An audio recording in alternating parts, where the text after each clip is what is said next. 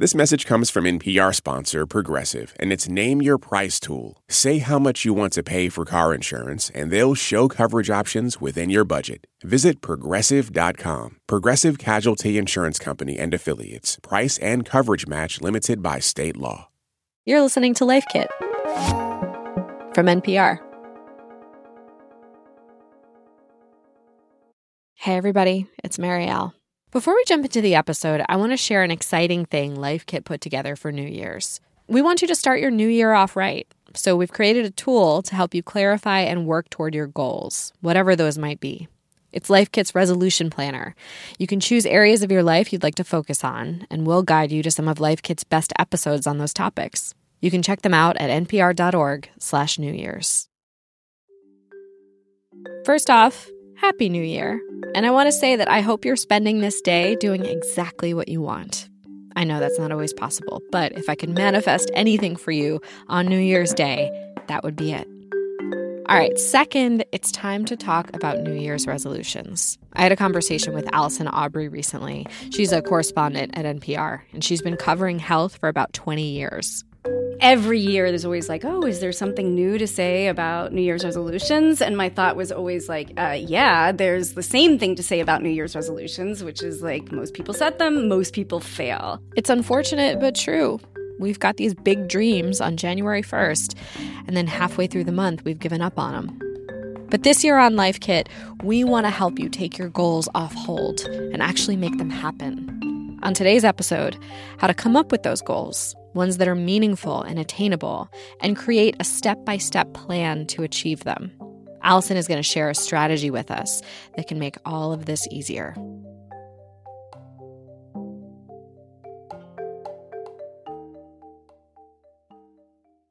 This message is brought to you by NPR sponsor Progressive Insurance. You call the shots on what's in your podcast queue. Now you can call them on your auto insurance, too, with the Name Your Price tool from Progressive. Tell Progressive how much you want to pay for car insurance, and they'll show you coverage options within your budget. Get your quote today at Progressive.com. Progressive Casualty Insurance Company and Affiliates. Price and coverage match limited by state law. Support for NPR and the following message come from our sponsor, Whole Foods Market. Host a celebratory brunch for less with 365 by Whole Foods Market, featuring wallet-happy finds like cold smoked Atlantic salmon, mini quiches, organic everything bagels, and more. Plus, visit the floral department and jazz up your table with a beautiful bouquet of big, bright, sourced-for-good flowers. When the brunch has to be perfect and delicious, go to your local Whole Foods Market. This message comes from NPR sponsor Discover. Here's a familiar situation. You have a question about your credit card. You call the number for help and can't get a hold of anyone. If only you had a Discover card. With 24/7 U.S.-based live customer service from Discover, everyone has the option to talk to a real person anytime, day or night. Yep, you heard that right, a real person. Get the customer service you deserve with Discover. Limitations apply. See terms at discover.com/creditcard. Allison, what is a common mistake people make when they're choosing or trying to stick to a New Year's resolution? You know, I think a lot of us just are not very realistic about what we can accomplish. So on January 1st or 2nd, it's really easy to say, okay, this is going to be the year. I'm going to, fill in the blank. I'm going to run that marathon. I'm going to buy the house. I'm going to write a book. I'm going to start that business. Like anything seems doable. There's just possibility floating in the air. So we do tend to think big or bold, and that's not necessarily a bad thing.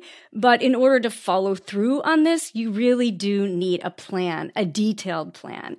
And so a few years back, I stumbled on this approach. It's called SMART goals. It was developed way back in the 1980s to help people set goals and really manage their time around the goals. And so SMART is an acronym, right? Let's break it down. What does the S stand for?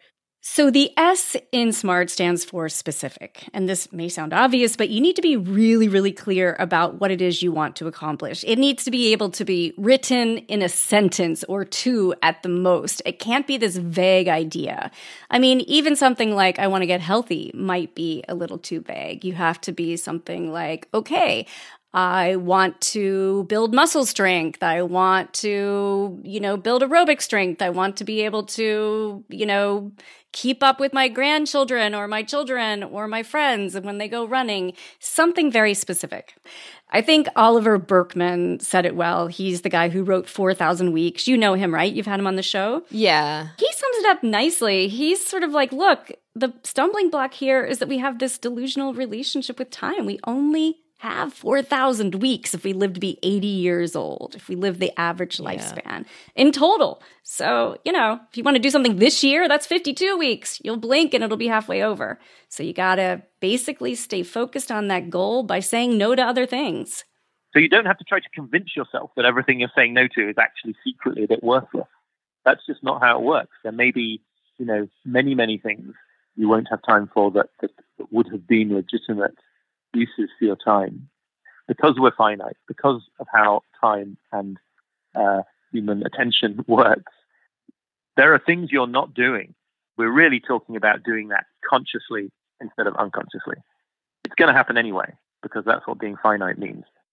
All right, so the S in SMART is specific. After that is M, and that stands for measurable. Can you explain that one? Yeah, I think when it comes to goals, there's this gap between intention and action. So you say your goal is to, say, eat better or get fit. You probably already know what kinds of foods you should be eating or you want to avoid, or you already know that you're supposed to go to the gym or go to exercise classes, but it's just tough to follow through because life happens. And sometimes sticking with your goal is very inconvenient. Now, I spoke to this therapist. Her name is Keisha Moore Medina, and she's used the SMART goal approach with her own clients. She says one way to help kind of chip away at this gap is to make time each day to track what you've achieved. Sometimes when we think about goals or we have new things we want to achieve, it can become so much and overwhelming. But when you can break it down to something very specific and even writing it out, looking at that, it could be really important for you and a great start to looking at that goal. So measurable means you need to be able to track your progress. And there is research to show that people who regularly monitor their progress toward their goals are more successful. Now, if you want to train for a race, you tally your mileage. If you want to learn to play the piano, log your practice. If your aim is to eat better, journal what you eat. I think tracking really provides us with a long view of our progress, and it helps to reflect on how far you've come or not come. Yeah, because we all fall short of our goals, right? Oh, yeah. Life gets in the way and it's, January 15th and you haven't been training for that marathon. So you say, I missed a couple days, whatever, I give up. Exactly. And that's when it's time to kind of look at your tracking and maybe reappraise. Say for instance, you were not able to achieve the goal, or maybe the steps it takes to achieve that big goal, you were not able to do. Well, let's have a conversation as to what were possible barriers, or maybe why didn't it work in this way? Do we need to reframe? Is there something we're missing? Do we need to process feelings, emotions that go along with the goal? And why were you not able to achieve it, or taking the steps to achieve it? What happened there? Mm-hmm. Yeah, that makes sense. Often I feel like the reasons that we don't do things, it comes down to our emotions about them. So this is a way to put a process in place. Exactly. You're measuring your success, you're measuring the steps you're taking towards this goal, and then if you're not doing those things, you're asking yourself why. So, okay, that was SM. Yes, on to A. A. A, the next letter, is achievable. Is your goal actually doable and reasonable? That seems like a pretty essential question. Yeah, and one way to determine if a goal is attainable is to kind of break it down into smaller pieces. Write the building blocks into a plan or even a calendar. So years ago when I was training for a marathon, I used what's known as the Galloway method, which works precisely because the guy who developed it realized how much first-timers needed to run each week, starting months before the event to be able to successfully run 26 miles. So basically each week we added a mile to our training, running and iteratively kind of built up to 26 miles. It was surprisingly manageable with this plan, but this took forethought. It took this knowledge of how to do it. It took weeks of little goals to meet the big goal. I guess one thing I wonder about achievable is, how do you know if something is actually achievable? I think just using this whole marathon thing, the thing that I carry with me is like, if the math doesn't work, the math doesn't work. I knew it was going to take 4 months to train for a marathon. So if it's January now and I'm saying, I'd like to run a marathon in March, I just know it's not going to work. Yeah, so maybe you could move the timing of your goal or not expect to do quite as much. Right, pare it down. Maybe it's a multi-year goal, right? You want to be a lawyer? Well, that's going to be like at least 3 years of education, right? I'd like to be a lawyer by September. Thank you. Can we make that happen? Could I be a doctor by June? Okay, so we've got a roadmap for specific, measurable, attainable goals. The next letter is R, and that stands for relevant. What does that mean in this context? Yeah, this is actually my favorite one. The importance of relevance to goal setting is that it is begging deeper questions about the why behind a goal. So it's easy to get on the bandwagon and pick the most popular goal. Everyone else says they want to get fit. Oh, so you say, okay, that's my goal. Or maybe you've seen one too many gym membership ads, or your best friend is setting that as a goal. But really, your goals should reflect your values and point you to something that's truly important and worthwhile to you. So one way to test the relevancy of your goals is to ask what's known as the 5 whys. So if your goal is, I want to work out more, the first why would be, why do I want to work out more? And then you ask why after that, why is it important to me? Well, it's to improve my physical health. Why is improving my physical and fitness health so important? To have more energy. So, you're asking why 5 times to really target underlying reasons behind a particular goal or a problem. And oftentimes when people dig into this why, they'll often get to a value. So, my goal here is to get fit, but why? Because I prioritize family. I want to be there for family. That's my value. So that's a very good reason to get stronger or to be more fit, is to prioritize your own health so you can be ready to show up for the people who are important in your life. And sometimes you'll ask those whys 5 times and you'll realize you don't have a good reason for this goal. I think that's exactly right. And that's a signal that it's time to think about something else. Yeah. Okay, so this gets us to the T in SMART goals. We're finally reaching the end of the word SMART. T is for time-bound or time-sensitive. What do we mean by that? So if you've gone through all the other steps, you really should be ready to commit to a goal. And it's often said that nothing focuses the mind like a deadline. The idea is to set a specific time frame for achieving your goal, because often, if your life is like mine, we tend to prioritize the urgent things over the important things. I'll open my inbox in the morning, I'll say 3 things that other people want me to do. And the more that I focus on those things, guess what? The less likely I am to focus on that goal that I had wanted to focus on. So any number of things, our kids, our families, the demands of our jobs, can all take away from our focus. And going back to Oliver Burkeman, the author of 4,000 Weeks, he says you pretty much have to expect that if you respond to every email request in your inbox, if you satisfy every external request, if you answer every question, more work is going to come your way. He says it's almost like a conveyor belt. The belt will just keep serving you up more things to attend to. The classic example for me was what happened when I finally and briefly got on top of my email.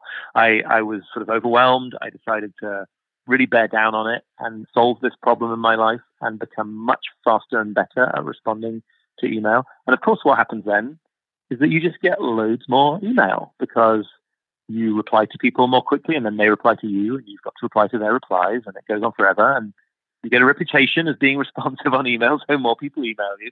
So in other words, the effort to get on top of email, to lighten the burden of email in your life, has the effect of making it heavier. Yeah, this is why I've given up on my email. I have 9,633 unread emails. Wow. Yeah. Don't email me, people. email lifekit@npr.org. Yeah, no, but this is to his point. He says, look, we cannot kid ourselves into thinking that if we get faster and faster and more efficient, we're going to have this like maximum capacity that we accomplish, that we're going to be the person who can do anything. We can't be all things to all people and achieve our own goals at the same time. The only way I eventually realized to make time for things that matter is that you just have to make time for the things that matter. You're not going to get to the point where you have time and attention free to do the things that you care about the most by first finding a way to handle every demand that life throws at you. Yeah, it's almost like life will just happen to you and everything will fill in the gaps if you're not more intentional about how you spend your time. That's right. Going back to the goals, then it's making sure to put the intention behind this goal. You want to put a deadline on it, or you want to say, I'm trying to accomplish this over X many months or X many years. Exactly. And you kind of have to start to sort the wheat from the chaff. I mean, what's essential that you have to do in your job or in your personal life? And what are the things you might be able to let go a little bit? In your personal life, if you're normally involved in, 2 committees or 2 clubs at school, pare it down, commit to less so you can accomplish more and stay focused on your goal. Okay, well, have you tried the SMART goal formula in your own life? I am trying it right now. So after reporting on this last year, I decided that I needed to kind of pare down what I was focusing on, even within work, so that I could kind of bring to life a new project. So I have, as I said, been a health journalist for like 20 years. I used to sort of cover all sorts of health news, from COVID to kids to health policy. And I tried to pay attention to all of it, but for this next year, I am starting a new project. I'm using my lens as kind of a Gen X woman to talk about aging and thriving at midlife and beyond, kind of looking at the science and shared secrets of aging. Yeah. Yeah, it's like in the work context, you're able to really add value on that topic versus when I've been just, covering a million things at once. It feels just like parachuting in. And you feel like you're running to stand still, right? Yeah, I hear that. Okay, so let's recap. The acronym is SMART. Number 1, S, you want to set specific goals. That's right. Be able to write into a sentence the precise action you plan to take and what you want to achieve. Number 2 is M, make your goals measurable. It's not the knowing, it's the doing. So you need to track, you need to tally, you need to have a simple, emoji system. Every day you stay on track, give yourself a smiley face. Measuring is a way to hold yourself accountable. Okay, number 3, A, set achievable goals. Yes. Is it actually possible to attain what you say you want to? Convince yourself that's the case by breaking your goal into smaller chunks. This will give you a roadmap. Okay, number 4, R, your goals should be relevant, meaning they should fit with your values, right? Yes, there's actually research to show that people are more likely to accomplish their goals and feel happy with their success if their goals align with or reflect their core values. So try the 5 whys to explore the why behind your goal.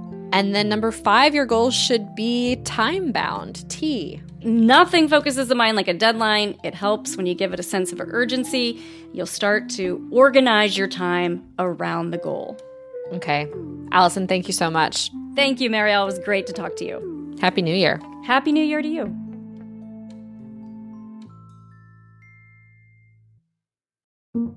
For more Life Kit, check out our other episodes. We have one on how to start a new habit and another on how to talk to teens about drugs. You can find those at npr.org/lifekit. And if you love Life Kit and want even more, subscribe to our newsletter at npr.org/lifekitnewsletter. Also, we love hearing from you, so if you have episode ideas or feedback you want to share, email us at lifekit@npr.org. This episode of Life Kit was produced by Claire Marie Schneider. Our visuals editor is Beck Harlan, and our digital editor is Malika Garib. Megan Kane is our supervising editor, and Beth Donovan is our executive producer. Our production team also includes Andy Tagle, Audrey Wynn, Margaret Serino, and Sylvie Douglas. Engineering support comes from Gilly Moon. I'm Marielle Segarra. Thanks for listening.